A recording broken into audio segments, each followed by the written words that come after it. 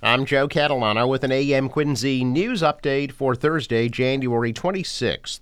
Utility workers are repairing a natural gas leak that occurred on C Street, right across from the Quincy police station overnight.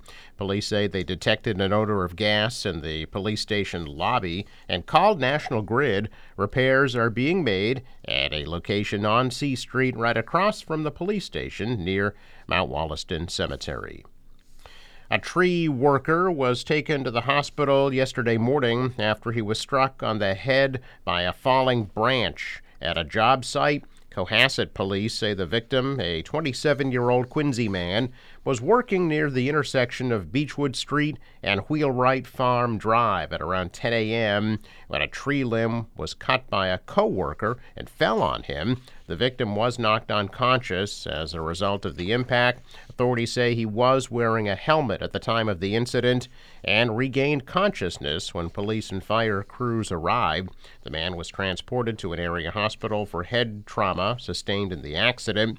Cohasset detectives and OSHA are investigating the incident. A proposal for a new residential development in West Quincy has been postponed again during this week's zoning board hearing.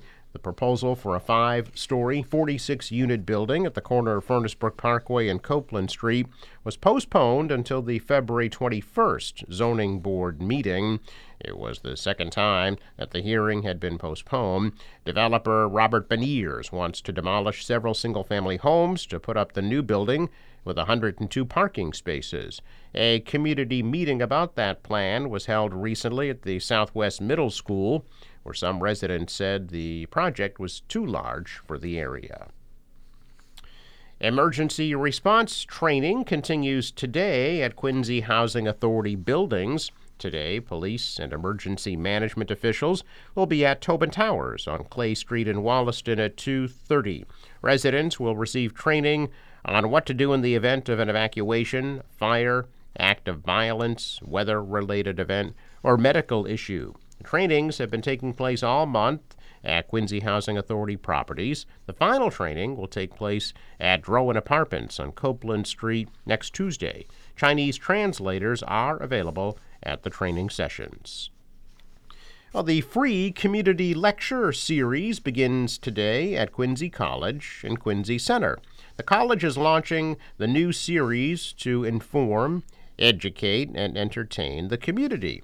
Today's speakers will be history professor James Fox, speaking about the French Revolution, microbiology professor Mariana Matrat, focusing on parasites, and English professor Stephen Dooner will speak about the Lizzie Borden murder case. The talks begin at 5 p.m. in the college's Anselmo Library on the third floor of the President's Place campus. Another lecture series will be held in the spring. Well, a Duxbury woman is under arrest after she was charged in the deaths of her 2 children. A 5-year-old girl and 3-year-old boy died, while a 7-month-old boy was flown to a Boston area hospital with traumatic injuries after all 3 children were discovered inside the family's Duxbury home Tuesday night. District Attorney Tim Cruz identifies the mother as 32-year-old Lindsay Clancy.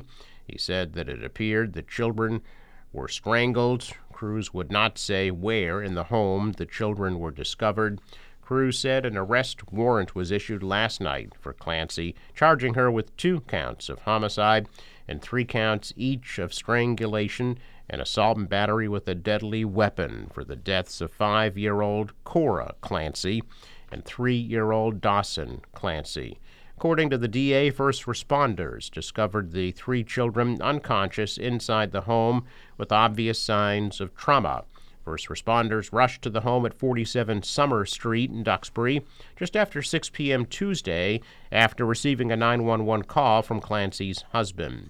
Cruz said the man reported the attempted suicide of Clancy, who had jumped out of a window in the home. He said the 7-month-old boy was being treated at a Boston hospital. Update on his condition was not available. Cruz said the chief medical examiner will ultimately determine the manner and means of death of the children. Crew said Clancy was treated at the scene and transported to an area hospital, where she remained yesterday. An update on her condition was not available. Authorities would not comment on whether any mental illness may have played a role in the homicides or if there was any mental health history. A spokesperson for Mass General Hospital confirmed Clancy is an employee there. Massachusetts transportation officials have revealed what kind of bridges to Cape Cod will one day replace the ones travelers are familiar with. The nearly 90-year-old Bourne and Sagamore bridges are due to be replaced, and the Department of Transportation on Tuesday announced that the plan is to construct similar bridges.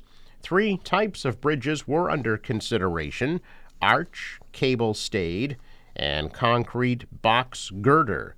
The iconic current bridges to Cape Cod are arch bridges. That kind of design was selected, according to MassDOT staff member Brian Cordero at a public meeting. The decision was made after more than 2,000 members of the public weighed in, the vast majority preferring the arch design, and engineering analysis and historic context were considered as well. But the new bridges will have some differences. Cordero says that MassDOT will move forward with replacing each bridge with twin spans that are next to each other, citing increased efficiency and lower cost. Each side of the twin bridges would have 2-lane traffic going in one direction, as well as a path for pedestrians and bicyclists. The design has not been finalized, and Cordero says the agency will still be looking for public feedback on the aesthetics of the bridge, lighting, including fencing to keep pedestrians safe. The Army Corps of Engineers built, operates, and maintains the current bridges. A 2020 agreement calls for the Corps to retain ownership and management of the bridges while they are demolished and replaced, then transfer ownership and operation of the new bridges to the state. The replacement of the bridges, expected to cost about $4 billion, missed out on a major boost of national infrastructure money after the federal government denied an application for $1.88 billion this past month. Massachusetts has one of the highest rates of food insecurity in the United States, with 1 in 10 families lacking a reliable source of fresh food.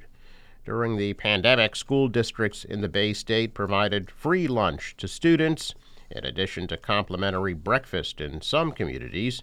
But as some families continue to struggle, lawmakers want to make free lunch permanent in the upcoming session. Back in July, the state budgeted $110 million to provide free school lunches for all students in 2022 and 2023. The cost to make the program permanent is unclear, but lawmakers say data is being collected. The lead sponsor of the bill, Haverhill State Representative Andy Vargas, says federal funding for high-poverty districts would help offset some of the cost. Vargas noted the program would help families save $2,000 a year per child. Supporters are planning a rally outside the State House today. A similar proposal has also been filed in the Senate. A check of business news this morning, and stocks are mixed. The Dow is down 5 points. The Nasdaq rose 49. The S&P is up 6. Global stocks are higher. The dollar and the euro rose. Oil at $80 a barrel. In sports, Celtics will host the Knicks at the Garden tonight, 7:30. The Bruins are in Tampa Bay to take on the Lightning at 7.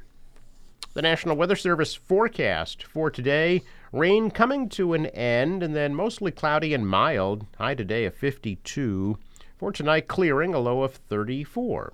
Sunshine returns tomorrow with a high of 40 degrees.